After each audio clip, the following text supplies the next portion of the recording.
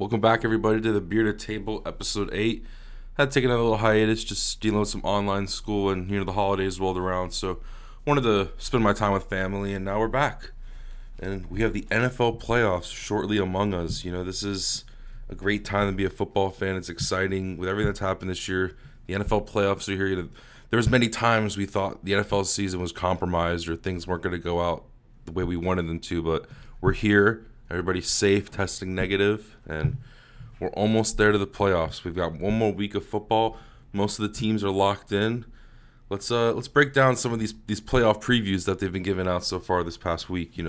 Looking at it right now on the AFC side, Kansas City obviously is going to have the first round byes. Green Bay will on the NFC side. And the number 2 seed, we have Buffalo versus Cleveland. This is a very interesting game. Cleveland has been kind of hit or miss. They started off hot, phased down. They're starting to get hot again.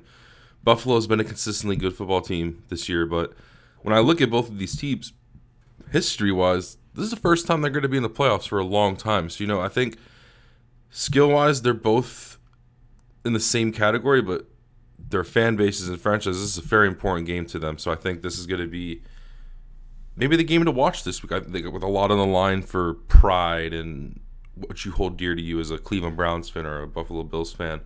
I mean, it's the Doghouse versus Bills Mafia, so it's definitely going to be a good one to tune into. Another one, Pittsburgh and Baltimore.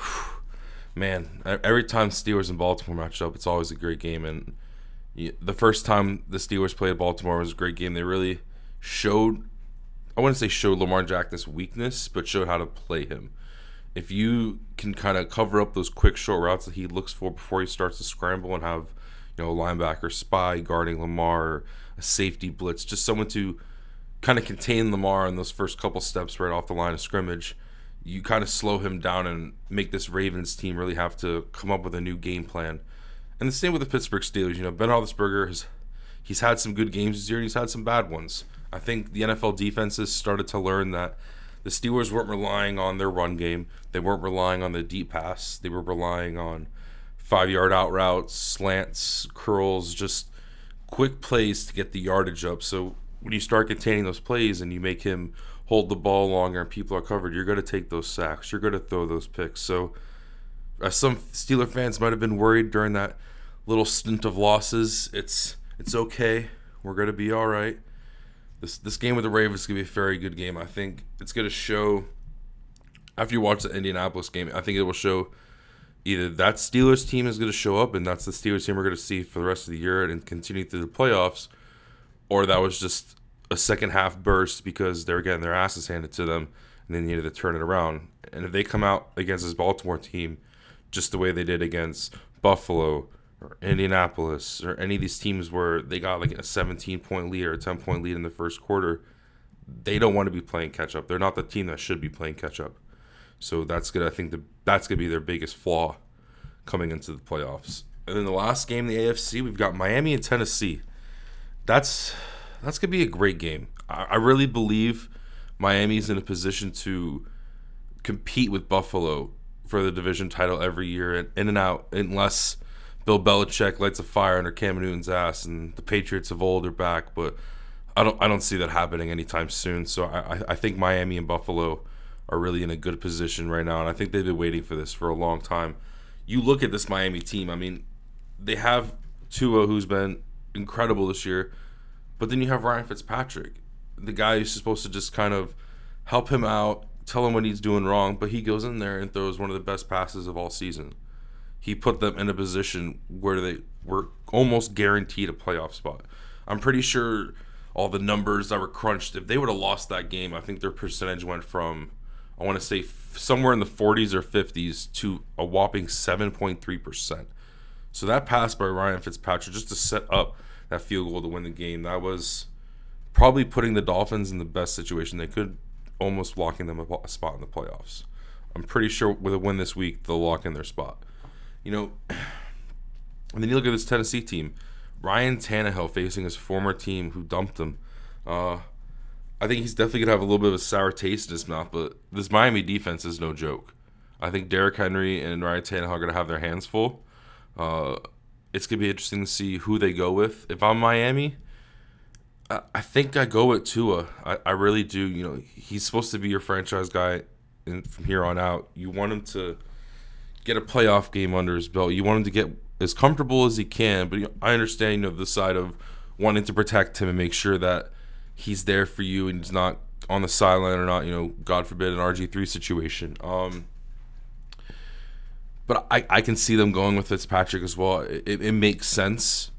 But if it was me, I think I would definitely go with Tua. Let's go to the NFC side. Like I said earlier, Green Bay has their first round bye. Chicago, New Orleans.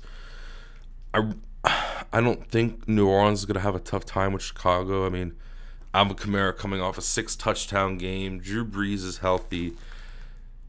I said it earlier in the year. This New Orleans Saints team is a dangerous football team. When they get going, they're probably one of the best teams in the NFC. So I don't see them having a tough time with Chicago unless Trubinsky and Allen Robinson and these guys can just come together, get a quick start or put New Orleans in a hole that's just hard for them to dig out of. And I think that's the same thing that's going to happen with this other matchup between Tampa Bay and Washington. Tampa Bay has been progressively better these past couple weeks. Tom Brady's looking like Tom Brady of old, but this Washington football team is a serious team. They have a great defense with Chase Young and all these other guys leading the way. Their offense is still kind of hit or miss, but if I'm Washington, these distractions really showed that Dwayne Haskins just isn't the guy. And to come into the playoffs now facing a guy like Tom Brady, who is the guy, it's a challenge for this Washington football team. But I think Alex Smith and these guys are ready for it. I think they've been waiting for this opportunity to really prove that their record doesn't show how well of a team they actually are. Last game in the NFC is the Rams in Seattle. For all my fantasy guys out there who had Russell Wilson, he let us down in the times we needed him. Seattle might have a great record, but Russell Wilson has not been playing like Russell Wilson lately. I think that has in part to do with defenses kind of trying to lock down DK and Tyler Lockett because those are his weapons. You look at the stats. He was just feeding these guys the ball. Chris Carson gets it a lot as well, but if you slow down DK and Tyler Lockett, you're really stopping this offense a lot. LA's been very hit or miss as well. Jared Goff isn't what he was when he first came in the NFL, and I just don't think they have the pieces around them to really get back to the Super Bowl, get back to where they were a couple years ago. So I don't see Seattle having too much trouble with this, but either way, Seattle's defense is like Swiss cheese, so who knows what can happen. But either way, I think the first round of the playoffs is going to be great, but if things go the way they should in the first round, the second round is going to be very exciting to see. I would love to see a Green Bay Tampa matchup or something. That would be incredible to see Aaron Rodgers go against Tom Brady with so much on the line, because if you want to see postseason Tom Brady and Aaron Rodgers, in the past you would have prayed for them to meet in the Super Bowl, but now we're going to get them hopefully in the playoffs. So fingers crossed, and let's hope that we can get that. Let's talk some more sports. Let's talk some NBA. NBA season just started up. Things are looking good for a lot of teams, a lot of draft picks shining well, and it's been a good year so far. I think the Lakers they look like the best team in the NBA. They did last year and they do right now. They're just a complete sound team. I think through and through. You have LeBron James, Anthony Davis. You have so many people on this team that contribute on the bench and off the bench as a starter.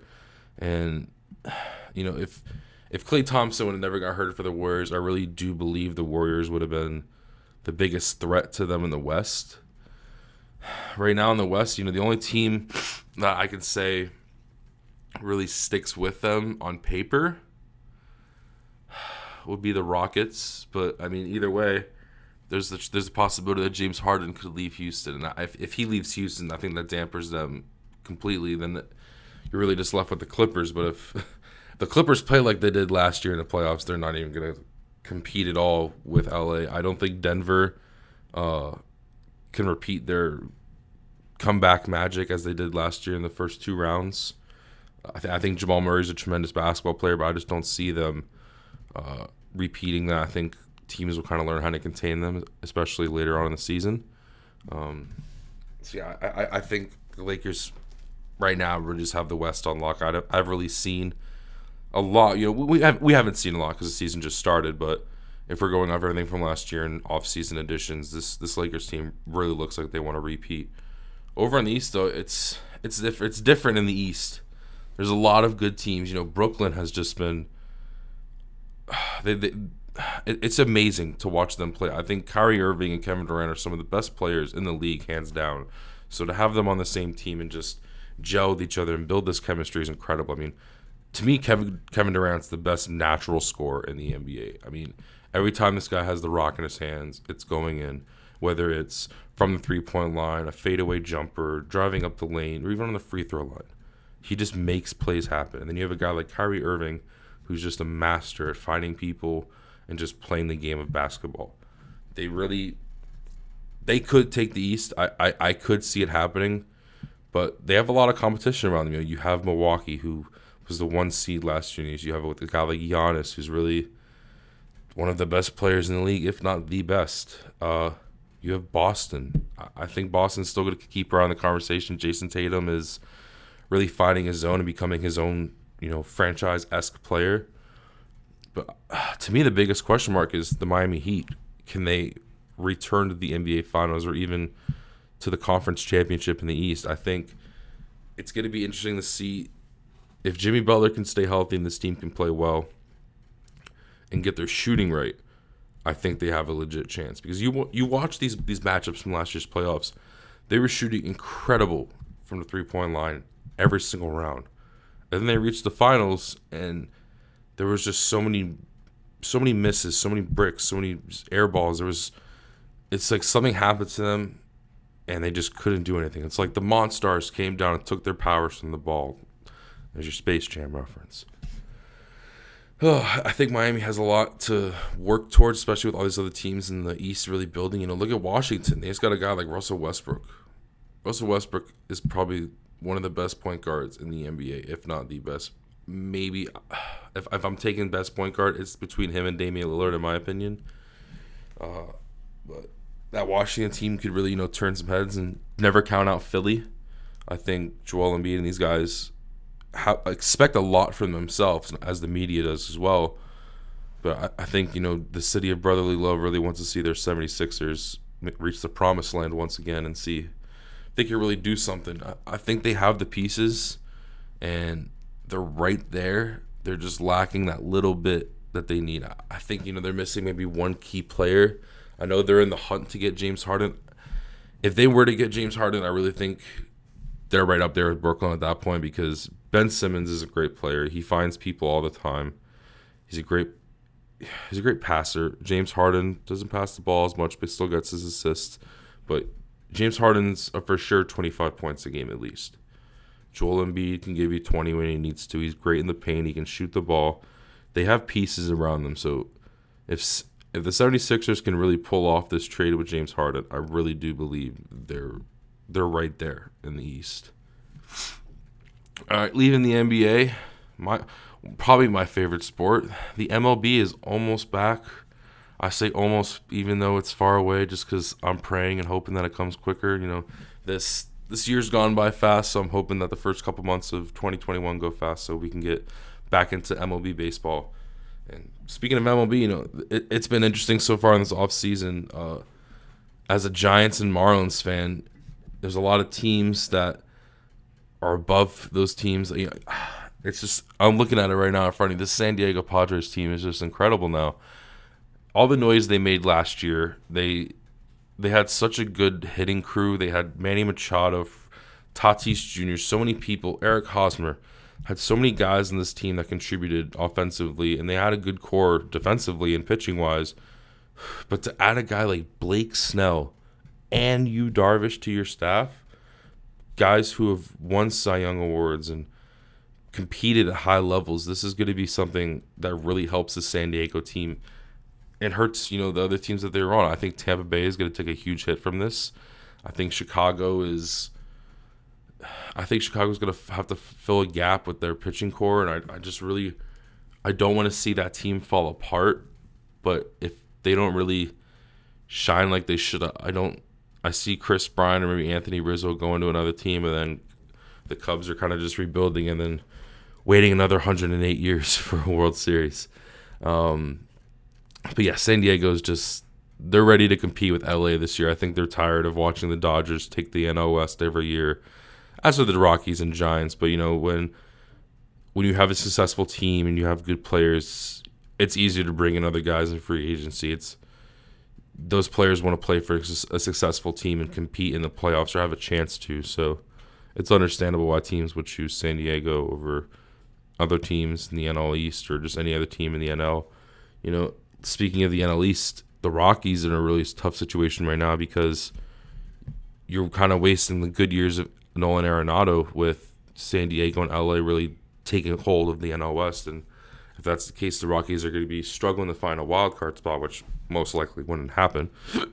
So if I'm the Rockies and I'm trying to ship Nolan Arenado somewhere, I want to build a staff. I want to build a defensive-sided team so that when you are facing the Padres and you're facing the Dodgers and you're facing the Nationals and all these other big teams, you have a staff that can compete with their big bats. Because in reality, anybody can hit a baseball. If you're in the MLB or you're in the minors, you're there because you know how to hit a baseball. They're not just going to put you on a team just because of your glove and not because you can hit. Defensive side of baseball is what is natural. You need to know how to feel the ball. It comes over time. I think hitting is the biggest thing the Rockies need, and losing a guy like Nolan Arenado is going to hurt them tremendously. So I just don't really know what they could get for it and deal with a lot of people. I think if I'm Nolan Arenado, I definitely would go to a contender. I could see him possibly going to the Nationals, maybe even the Mets, or he could go to the AL side. If he goes AL side, as much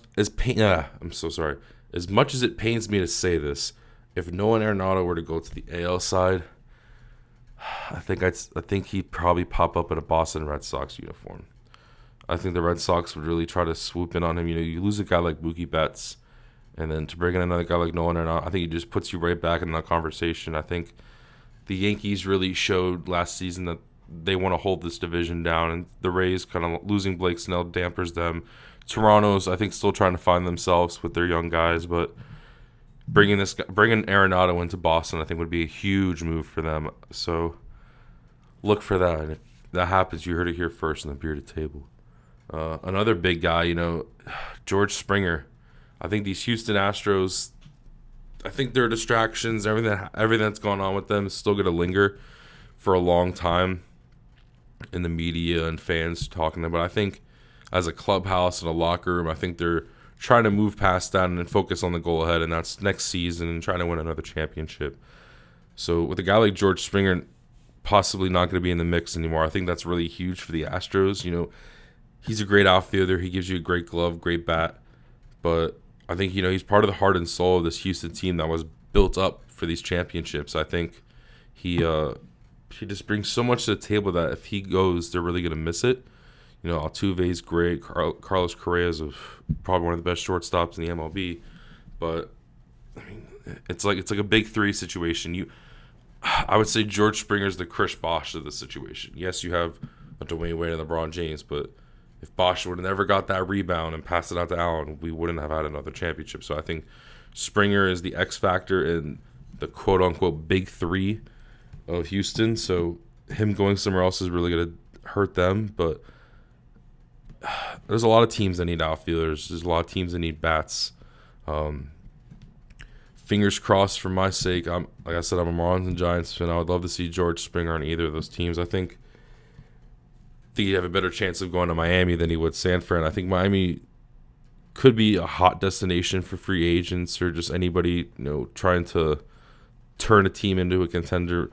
Don Mattingly really showed last year that it's a next man up kind of mentality, that they have people through the organization that are ready at any time that anybody goes down.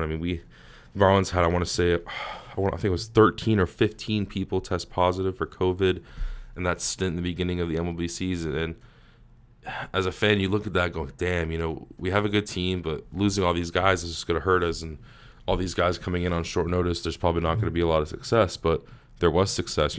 Everybody who stepped up did their part, whether it was pitching or hitting or even pinch hitting or pinch running. I think Don Mattingly's instilled in this organization, as well as Derek Jeter, that you need to compete and you have a chance to here.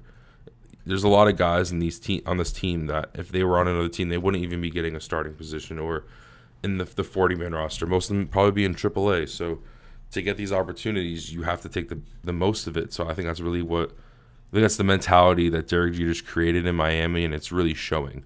So I think George Springer could really benefit from a team like Miami, maybe a team like Washington as well. I don't see him going to Atlanta. I think Atlanta's set in their ways. I don't think they need to really change anything. I think they're one of the most exciting teams in the MLB. So I think George Springer is going to stay in the AL side unless he creeps over the NL. But the only one I'm pretty sure I know where he's going is DJ LeMahieu, and I think he's staying with the Yankees. I think he's just waiting to find the right deal, the right yearly payments, whatever kinks they need to work out in that contract. That's probably where they're at right now. But if I'm DJ LeMahieu, I'm definitely staying with the New York Yankees. You had so much success last year for yourself and as a team, and you have guys around you that are hungry. I mean, if I'm Giancarlo Stanton, I want a ring. You got to win the World Baseball Classic. You got to taste what it's like to celebrate with the team, celebrate with your brothers, and I think he really wants it. I mean, that was the point of him coming to New York, was to, take his game to the next level and get to where he couldn't in Miami. So if I'm DJ LeMahieu, I'm definitely looking around at my team and saying, I belong here. I found where I can play well, and I'm appreciated. So I think the Yankees would be very stupid to let him slip through their fingers. And that's it really for the MLB today. Nothing much really going on. The next episode will probably be in 2021 in the new year, where we'll be talking about, hopefully, some more NFL playoffs. We'll maybe have some more MLB trades to talk about. Maybe even dabble into some soccer and some hockey next time. But I want to thank you guys for all tuning in. Apologize for the little hiatus. Had to deal with schoolwork. Like I said earlier, I know some of you might know how that is. Others might not, but that's life. So thank you for tuning in to the Bearded Table, Episode 8. I'm Jonathan, and I'm signing off.